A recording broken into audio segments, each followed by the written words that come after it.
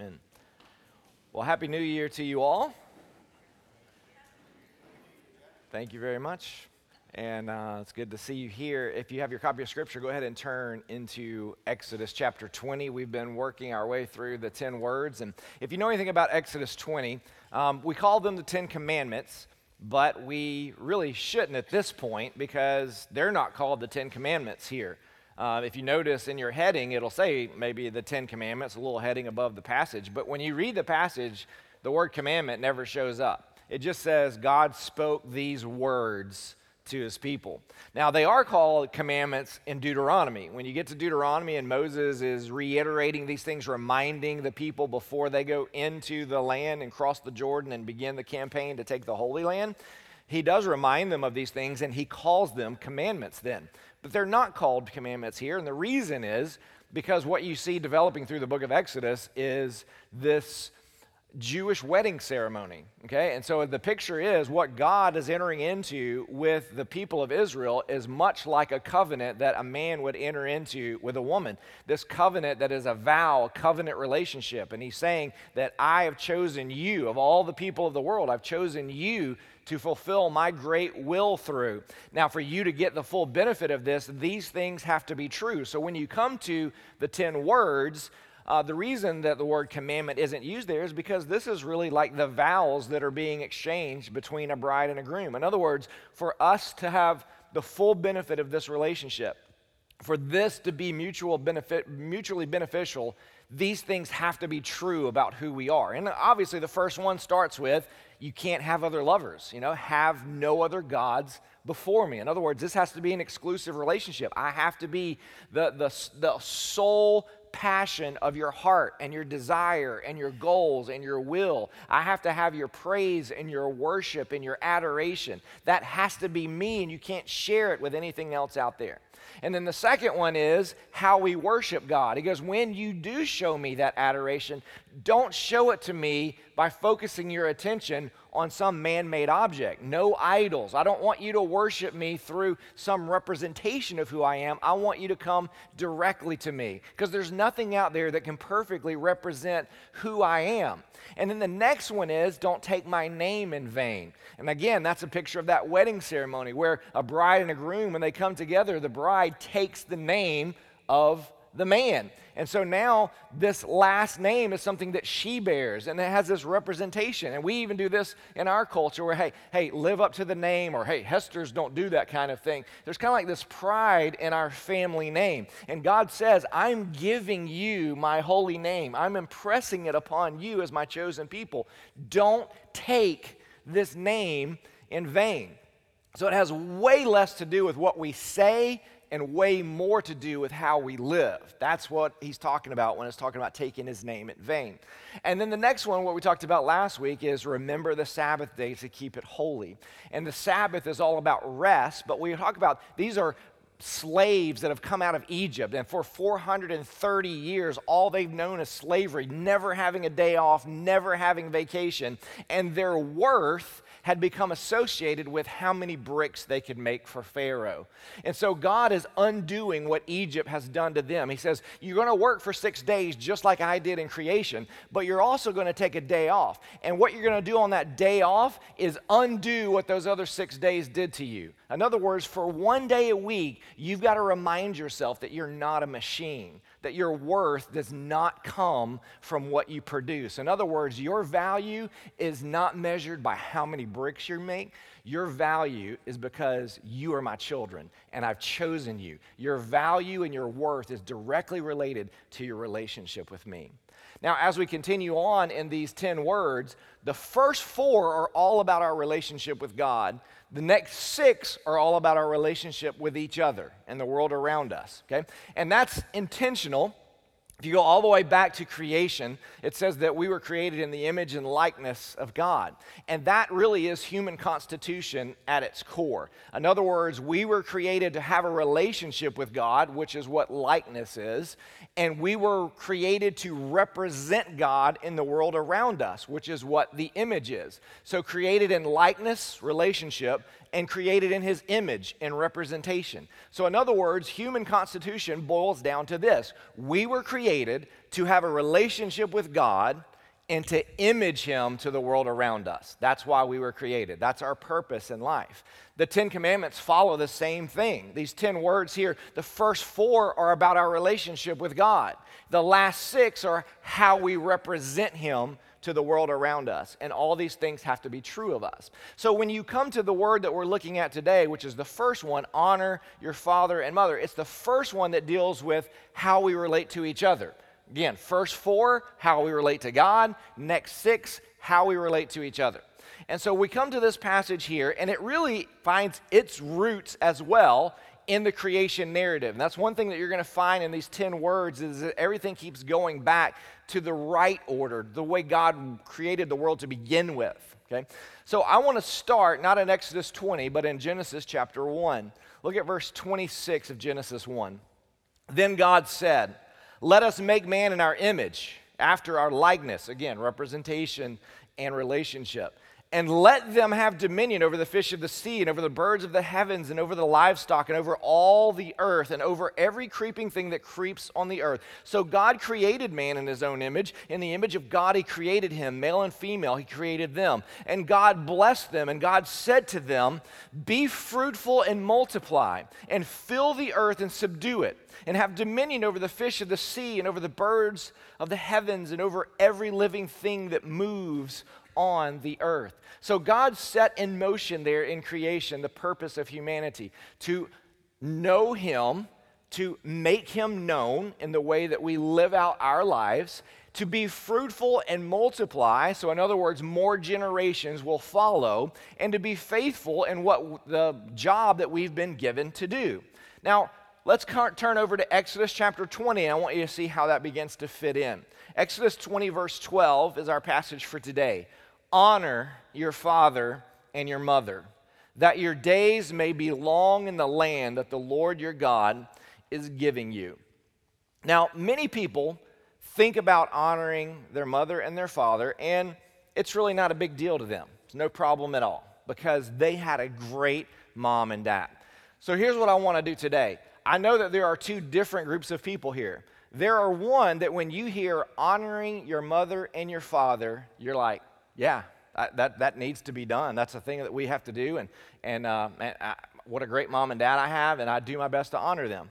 And then we have a whole other group of people that, because of the way that you grew up, because of the mom and dad that you have, when you hear honor your father and your mother, you cringe, because you grew up with a completely different example. You grew up with an absent father, an angry father, a distant mother, whatever it may be. There was some kind of dysfunction there. So I realize I'm talking to 2 different groups of people today, so I want to talk to both of you. The first I want to deal with is those that when you hear honor father and mother, it's a bit of a struggle for you because of the example that you saw. You would say to me, "Man, if you only knew what happened to me from the time I was 13 till the time I was 18, you would understand that it's difficult for me to think of the words to honor your father and your mother." Here's a question I want to present to those of you who maybe grew up with not the best treatment. How do you honor when the name of parents actually brings up a disturbing memory for you? How do you honor a mother and a father that were far less than perfect? I mean, none of us are perfect, but you know what I'm talking about, right? The ones that did a lot of damage by the way that they lived, by the dysfunction that they put on so many others. Now, we have to begin with this truth. And this truth is the largest race known to man begins with about 50 million athletes. However, the reward for winning this race is not a trophy or any kind of accolades, it's an egg. And only one actually wins. Now, as soon as the gun goes off, about 1 million of them give up right at the very beginning, okay? But the rest of them strive and they push and they make their way, but only one of those 50 million athletes actually make it. Congratulations to all of you today. You are one of those winners. And if you still don't know what I'm talking about, You have to put all that together, and that is how you were created. Are you with me so far? Okay, so I'm trying to do this in a way that everybody can understand, and parents, you can explain this later. Now, there are things, because you won that race, there are some things that you can never say. Number one, you can never say, I never win anything, okay, because you did, okay? The other thing you can't say is, I'm always late, because you weren't. One time in your life, at least one time in your life, you were not late, you were right on time, okay? And the last one is, you can never say, I'm not a good swimmer. Okay, because you were the best swimmer of 50 million athletes out there, okay? Now, the reason I say that in a joking kind of way is because to ever get to the point to honor your mother and your father, you first have to start with an appreciation for the fact that you're alive. You're here. And somehow God used flawed individuals to bring you into this world, okay? If you lack an appreciation for life itself, you will never get to the point of being free enough to honor your father and your mother. You see, there is something that's profound about the creation of a human being, something that's very divine, something that's even mysterious about it. The more we know about it, the more questions we have about it. There's something that's just unexplainable. It's beyond us, really. Now, if you're going to honor your parents, you have to deal with the fact that you are alive. You have to come to grips with your own existence. In other words, until we are able to appreciate the life that God has extended to us, you'll never be able to deal with these other issues. God used your parents before they ever did any harm to you to bring you into this world. And I would also say this, God gave your parents ample opportunity to repent of their sins, to come to know Him as their Savior and Lord, many, many times, even an opportunity to be redeemed. I fully believe that God gave them that opportunity. And let me just say a truth that's a little bit hard for us to accept sometimes, and that is this. God sometimes uses the extremely flawed, dare we even say the abusive, to bring about incredibly miraculous things. Think about Moses, David, Abraham, Samson. I mean, when you get into the Acts of the Judges, I mean, you see God using these very flawed individuals to bring about His purpose. And I think those stories are there to remind us that we're the ones that brought sin upon us, not God. And God continues to be faithful to use those in the world, as flawed as they may be, to still bring about His good plan for His good creation. You see, we, as a church, believe that every single one of you are a miracle, an absolute miracle, an absolute sacred, miraculous miracle. Now, if you think about this, you, as you walk this earth, are a walking reminder of how awesome God is and how miraculous He is and how good He is. We will never be truly free until we're first grateful to be alive. Let me say that again because it's the basis of everything else I'm going to say. We will never be truly free until we are grateful to be alive. We have to have or develop this sense of awe of our own existence. Until I can embrace the fact that I'm here, until I can reach that place, I'm never going to feel that freedom. You know, God is still in the business today of setting people free. That's what He wants to do. That's what His goal, it's His will, is to set people free from their sins, from their addictions, from their selfishness, from whatever it may be. And if you are trying to carry all of the darkness and all of the baggage that's been handed to you from whatever the situation may be, you're going to have a difficult time being set free. Now, if you're trying to do that, if you've been trying to carry everything that's happened to you as a child, as a teenager, as a young adult, then you probably already realize that it gets harder and harder to carry around the older you get, not easier and easier. Again, we will never be truly free until we are first grateful to be alive. Now, after we've established the fact that you are a miracle, and that it is an awesome thing that you are here today and that you are living and that you are breathing. Now we are ready to embrace the truth that we have in Exodus chapter 20. But I want to go forward for a moment, and I want to kind of pick a picture of what the gospel tells us. And Paul talks about this in Romans, very familiar verse, Romans chapter 3, verse 22. The righteousness of God through faith in Jesus Christ for all who believe, for there is no distinction.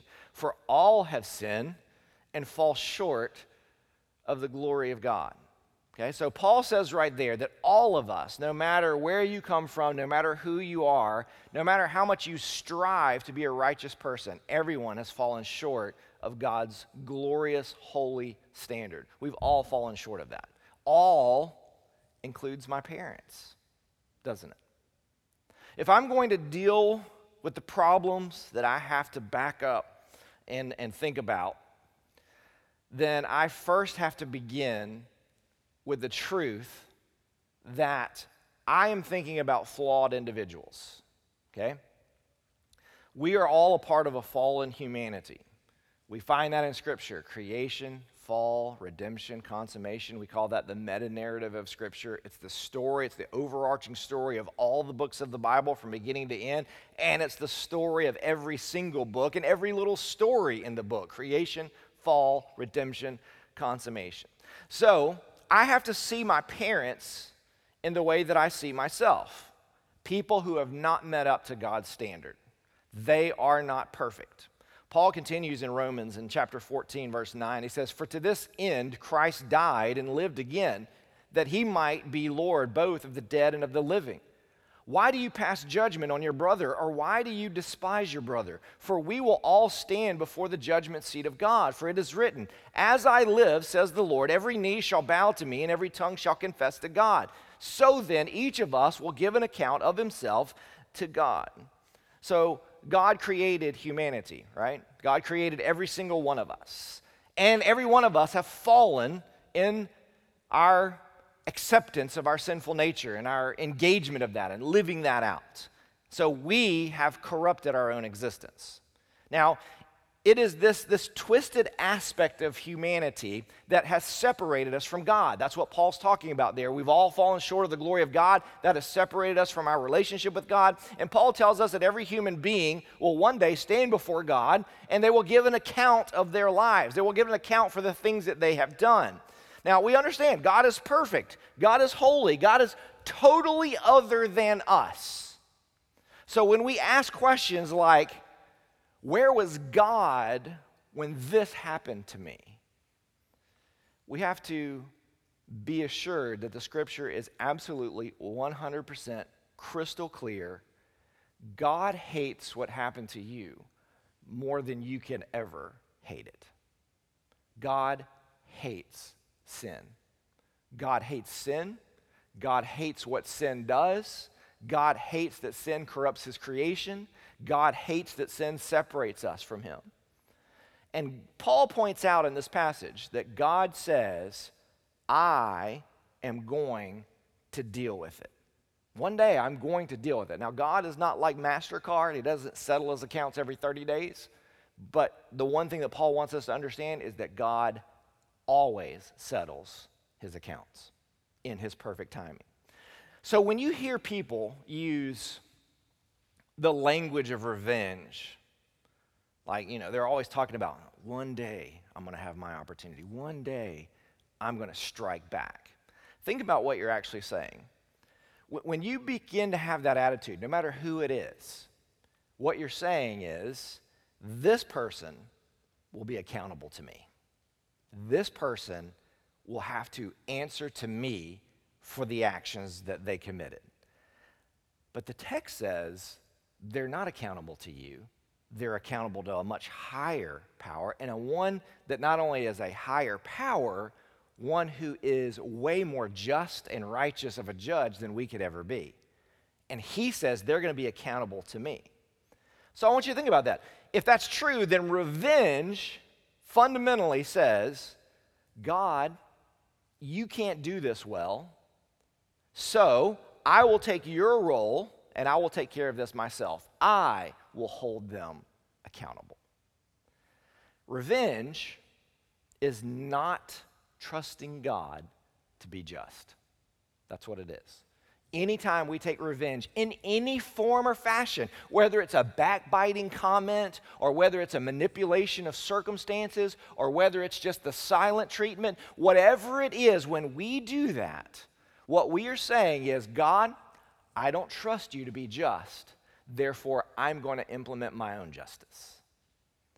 So when we think about the evil that our parents may have imprinted upon us because they are fallen, because they have fallen short of the glory of God, because they are just like we are to that degree. They are unrepentant. Maybe they are unchanging. Maybe that's the difference that separates them from us. God says, listen, I'm going to deal with it.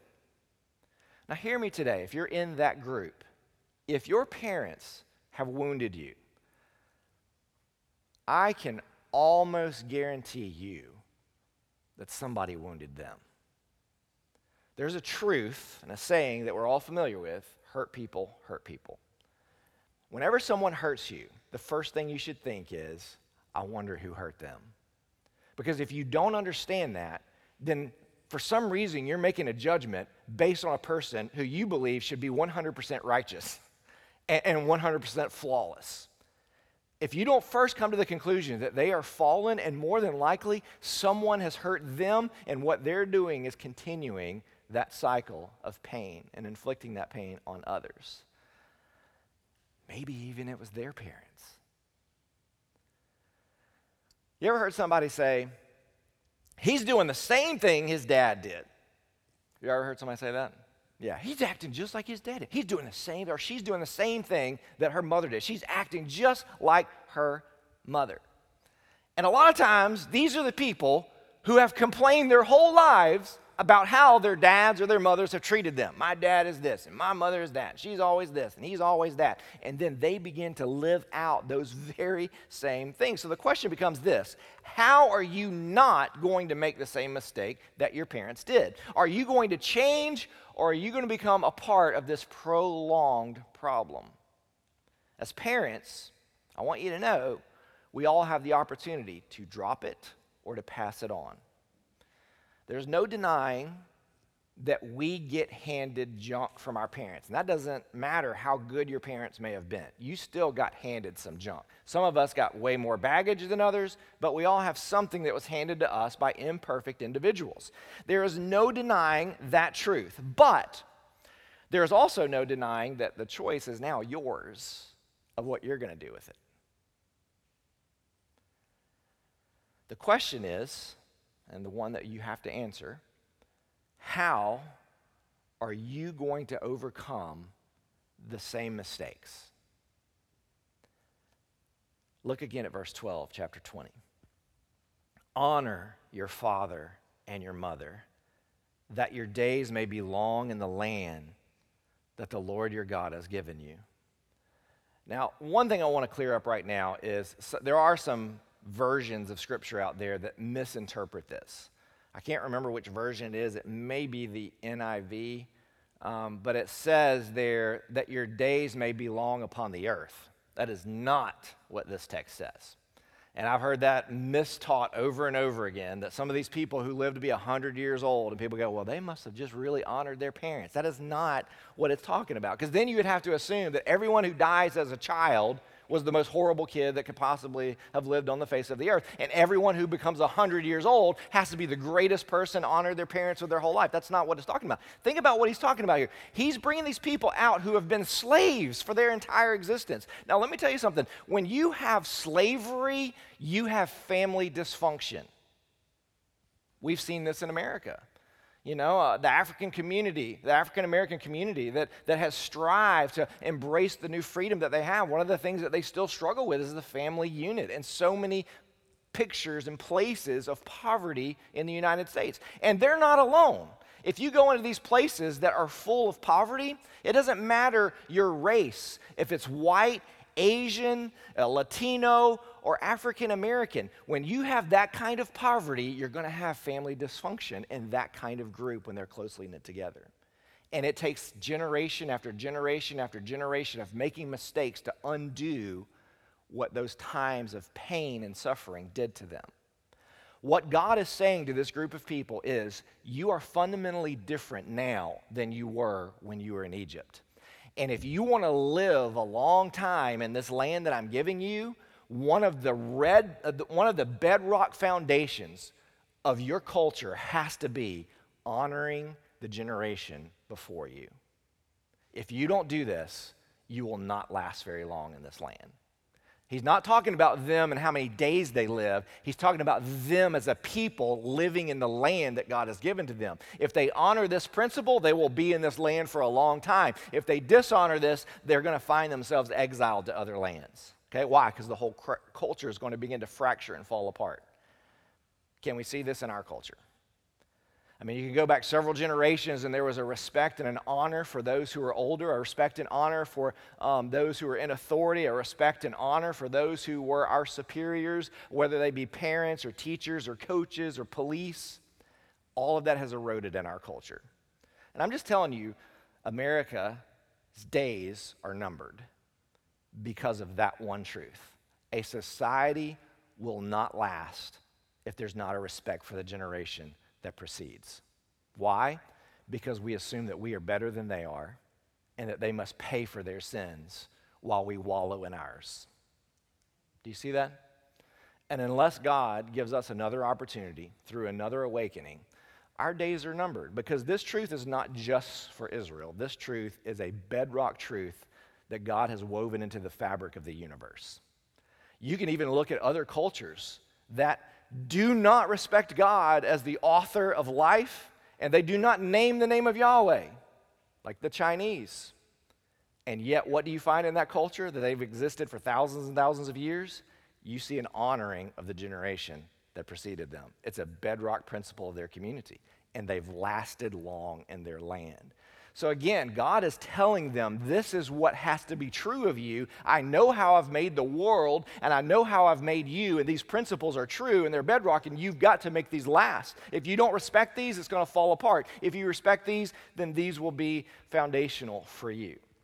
So if you don't have this sense of gratefulness about your existence, what happens is you hand it off to the next generation, and they're not happy about their existence. And it becomes this snowball effect, and pretty soon it's like the whole culture goes sour because of this painful, repetitive cycle. This kid hates his mother and father, and they become the kind of mother and father that their kids hate. You see what I'm talking about? It's the brilliance of Exodus 20, because Exodus 20 is telling us that somehow we have to break the cycle. Because you have the opportunity to either pass on the cycle or break the cycle. And the question we have to ask again is this: how are you not going to pass this wound on to the next generation? How are you going to keep this from continuing? If you're a 16-year-old here today who hates your parents because they wounded you through their sin and their irresponsibility, how are you going to become the kind of parent that their 16-year-old doesn't hate? You see, there is a truth, a bedrock principle. You are becoming what you have seen. I call this the default principle, okay?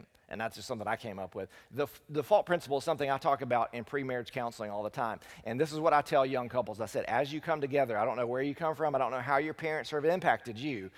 And I know that everybody goes up and goes, when I'm older, when I'm married, I am never going to do this.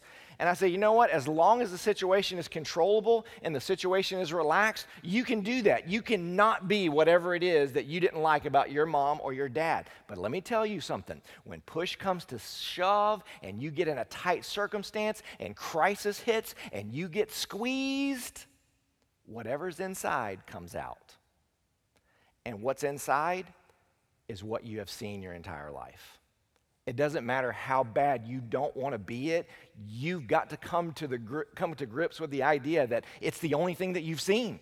It's what you've seen over and over again, day after day after day. And if you deny that that has any impact on you, you are only fooling yourself. It's in there, whether you like it or not. It has been the thing that you've seen, and you have been impacted by that. It's the default that we all go to when we're squeezed.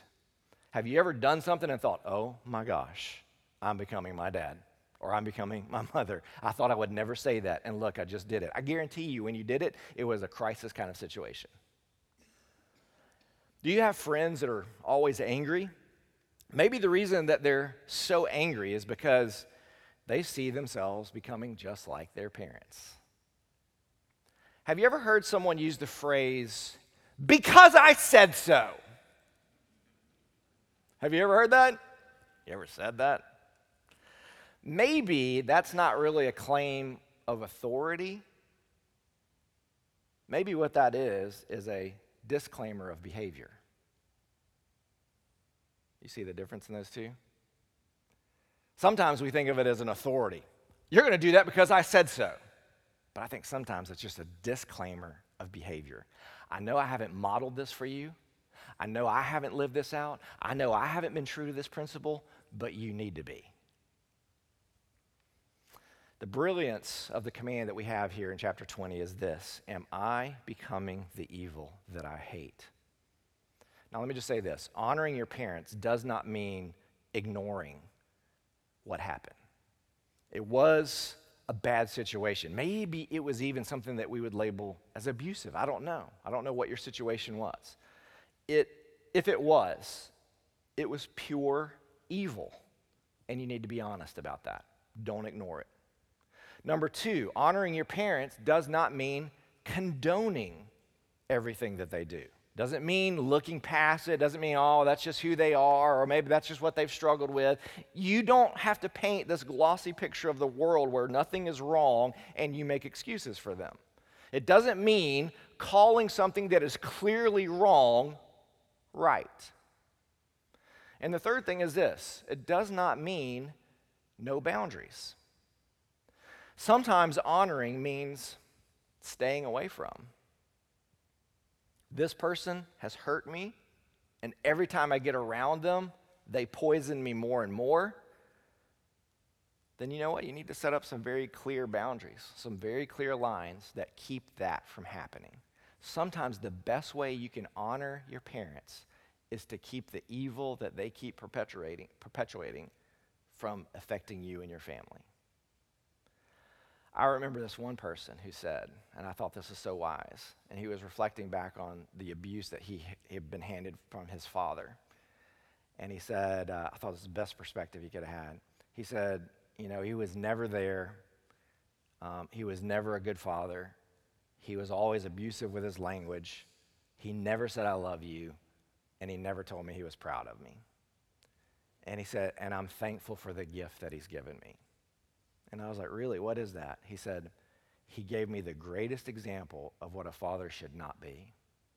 He said, and you know what? Maybe that's all he had to give, but that's what he gave me. And he said, so I'm going to take that gift and I'm going to strive to let God change me so that I can use his gift wisely. I thought, wow, choosing to see something as an opportunity instead of a curse. That's amazing. Ephesians chapter 6, verse 1. Paul continues on this idea that we find in Exodus 20. Children, obey your parents in the Lord, for this is right. Honor your father and mother. This is the first commandment with a promise. What is he talking about there? This is the first commandment in all of the 10 words that we have here that comes with a promise. Hey, if you do this, you're going to live long in the land that God has given to you. Verse 4, fathers, do not provoke your children to anger, but bring them up in the discipline and instruction of,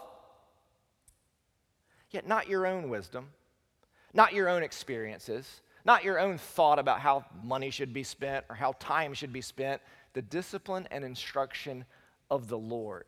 Dads, moms, if you have guts of steel, then I dare you to sit down with your kids and ask them, what do I do that makes you angry? Now, you better be ready if you have the kind of relationship with your kids where they feel like they can be honest. But I think it's a great question to ask them. What do I do that makes you angry? That doesn't mean that their answer is right. In other words, that may be their own problem if they get angry at what you say. But to hear them and to reflect on it. If your kids can't be honest with you, that's a whole other issue, a whole other sermon for a whole other day. But here's the thing. I wonder if you do that, would your child respect you more or less for asking them that question? Think about it. Ask them this question. What are the ways that I crush your spirit? I'm telling you, you got to have guts of steel to be able to ask that. But look at them and say, I really want to hear an honest opinion. How do I crush your spirit sometimes? What are the things that I say or do that to you? You see, Jesus died on the cross so that we could pass our baggage onto the cross instead of onto our kids. That's part of the message of the cross. As Paul says in Ephesians, rather bring them up in the discipline and instruction of the Lord. So here the parent is teaching the kid what God is like. This is how God set it up. You are going to become the example to your children about what God is like. We say to them, this is where I messed up. Here is where God is enabling me to grow from this and to be transformed from this. But to be able to do that, we first have to be humble enough to say, I'm not perfect. I make mistakes. And I know that I've hurt you. I'm sorry. But God's not given up on me, and I don't want you to either. That's humility in parenting. How many of you know someone who has walked away from God because of their parents' religion? Now, it's not always the case. Sometimes that's just an excuse for their own rebellion. But sometimes I think what that child is really sensing is, that's not what God's like. That's not what he's like. Exodus chapter 34, verse 6, Moses writes, the Lord passed before him and proclaimed, the Lord, a God merciful and gracious, slow to anger, and abounding in steadfast love and faithfulness. You know, going back to this idea of the imago Dei, the image of God that we are all created in, that it tells us there in Genesis chapter 1, it should be our goal as Christian parents to put God on display for our kids to see. So the idea is that a kid would observe their parents who's full of compassion. Now, when's the last time you saw your parents sacrifice because they knew someone else needed something? When's the last time your kids saw you sacrifice because somebody else needed something?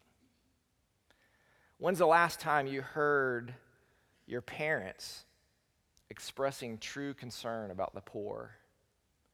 When's the last time your kids have seen you experience true concern about the poor? What about seeking out the needy? What about being compassionate? What about being full of grace?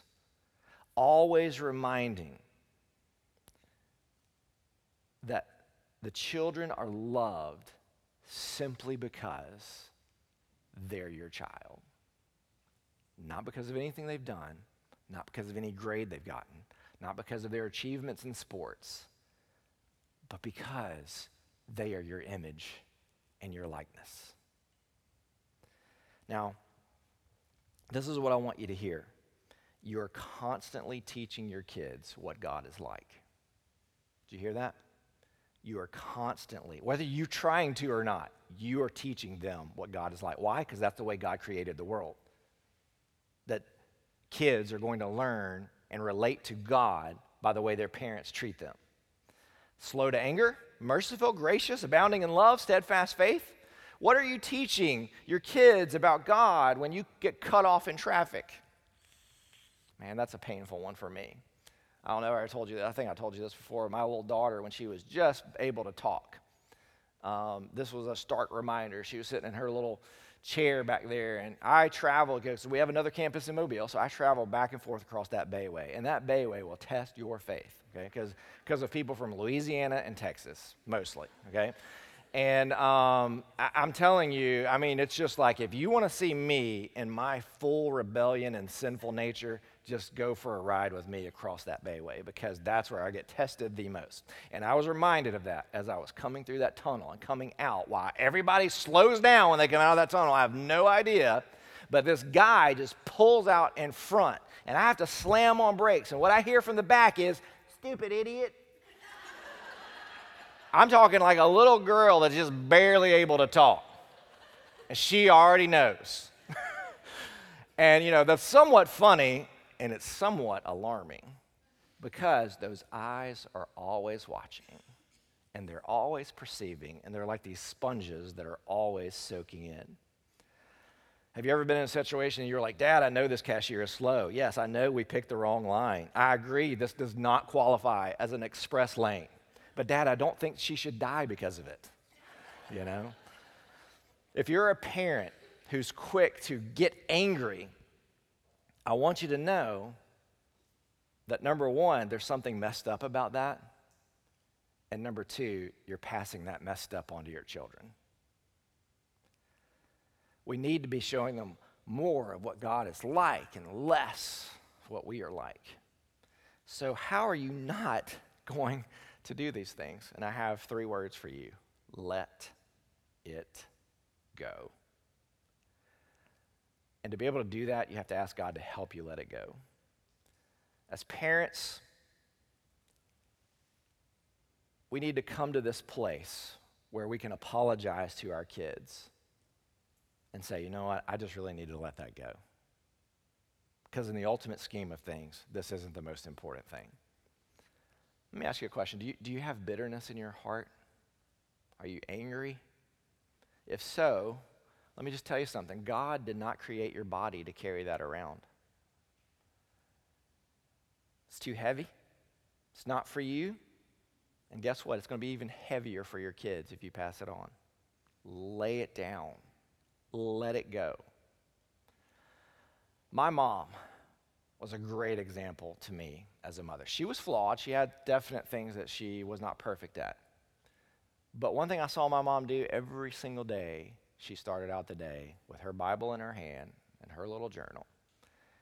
And if you knew how my mom grew up, you would be overly impressed with that. Because my mom grew up with a dad, my grandfather, who worked in a mill, and he was a part-time pastor of an Assemblies of God church. And he would go to church on Sunday, and he would preach God's word. And then as soon as he got his paycheck on Friday, he would head to the local bar, and he would spend the entire paycheck buying drinks for everybody in there. And he would leave his family with nothing. My mom even told me of a time where the bartender called her mom and said, "He's here again, and I have his check here if you want to go ahead and come pick it up." That's what she grew up with. And for the longest time, she couldn't think of God any different than her father. And now at the time I have an opportunity to tell you about it, but God just radically changed my mother. He stepped into her life, and I'm telling you something, she changed the direction of where her life was headed.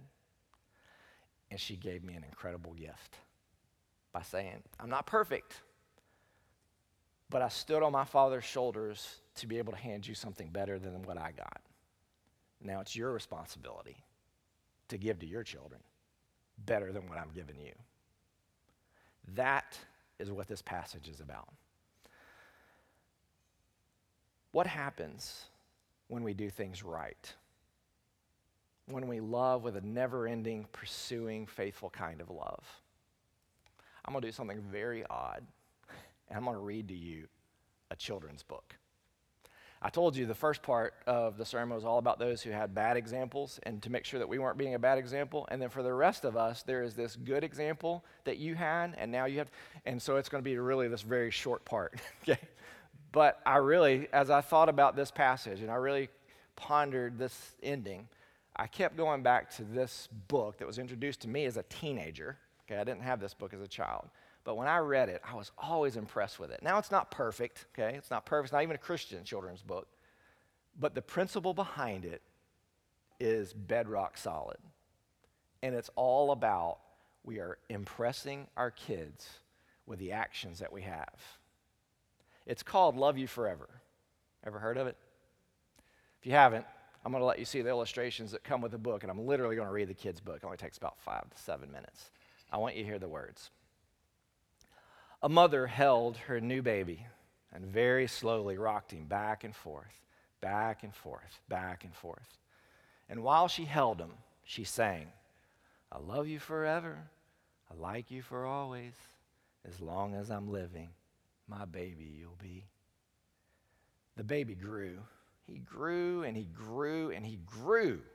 He grew until he was 2 years old, and he ran all around the house. He pulled all the books off the shelves. He pulled all the food out of the refrigerator, and he took his mother's watch and flushed it down the toilet. Sometimes his mother would say, this kid is driving me crazy. But at nighttime, when that 2-year-old was quiet, she opened the door to his room, crawled across the floor, looked up over the side of his bed, and if he was really asleep, she picked him up and she rocked him back and forth, back and forth, back and forth. While she rocked him, she sang, I'll love you forever. I'll like you for always. As long as you're living, my baby you'll be. The little boy grew. He grew and he grew and he grew. He grew until he was 9 years old, and he never wanted to come in for dinner. He never wanted to take a bath. And when Grandma visited, he always said bad words. Sometimes his mother wanted to sell him to the zoo. But at nighttime, when he was asleep, the mother quietly opened the door to his room, crawled across the floor, and looked up over the side of the bed. And if he was really asleep, she picked up that 9-year-old boy and rocked him back and forth, back and forth, back and forth. And while she rocked him, she sang, I'll love you forever. I'll like you for always. As long as I'm living, my baby you'll be. The boy grew. He grew and he grew and he grew. He grew until he was a teenager. He had strange friends, he wore strange clothes, and he listened to strange music. Sometimes the mother felt like she was in a zoo. But at nighttime, when that teenager was asleep, the mother opened the door to his room, crawled across the floor, and looked over the side of the bed. If he was really asleep, she picked up that great big boy and rocked him back and forth, back and forth, back and forth. And while she rocked him, she sang, I'll love you forever. I'll like you for always. As long as I'm living, my baby you'll be. That teenager grew. He grew and he grew and he grew. He grew until he was a grown man. He left home and he got a house across town. But sometimes on dark nights, the mother got into her car, drove across town, and if all the lights were out in her son's house, she opened his bedroom window, would crawl across the floor and look up over the side of his bed. And if that great big man was really asleep, she picked him up. She rocked him back and forth, back and forth, back and forth. And while she rocked him, she sang, I'll love you forever. I'll like you for always. As long as I'm living, my baby you'll be. Well, that mother, she got older. She got older and older and older. And one day she called her son and said, you'd better come see me because I'm very old and very sick. So her son came to see her. And when he came in the door, she tried to sing the song. She sang, I'll love you forever, like you for always. But she couldn't finish because she was too old, too sick. The son went to his mother, picked her up. He rocked her back and forth, back and forth, back and forth. And he sang this song, I'll love you forever, I'll like you for always. As long as I'm living, my mommy you'll be. When the son came home that night, he stood for a long time at the top of the stairs.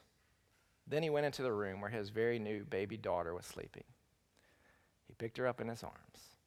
He slowly rocked her back and forth, while he rocked her, he sang, "I'll love you forever. I'll like you for always. As long as I'm living, my baby you'll be. Honor your father and your mother." This is the first commandment with promise, so that your days may be long in the earth. Let's pray together. God, what a powerful reminder of the gospel, that we are always teaching the next generation about who you are. And we are impressing upon them what we do with the junk that we have been handed by this world, sometimes even by our parents, by our family. Lord, what an incredible truth. Lord, may this truth resound not only in our minds, but in our families, in our church, in our culture. Lord, as we see a world that's only concerned about their own rights, Lord, may we become a generation that says, you know, the judgment's left up to God. What I'm going to do is I'm going to let it go. And I'm going to use the value of the cross to live in freedom. True freedom. Which means somehow God's going to make all things new and all things right. Lord, what an amazing thing you've given us in your grace and your mercy. May we truly embrace that gift. We ask this in your name. That's the name above all names, Jesus.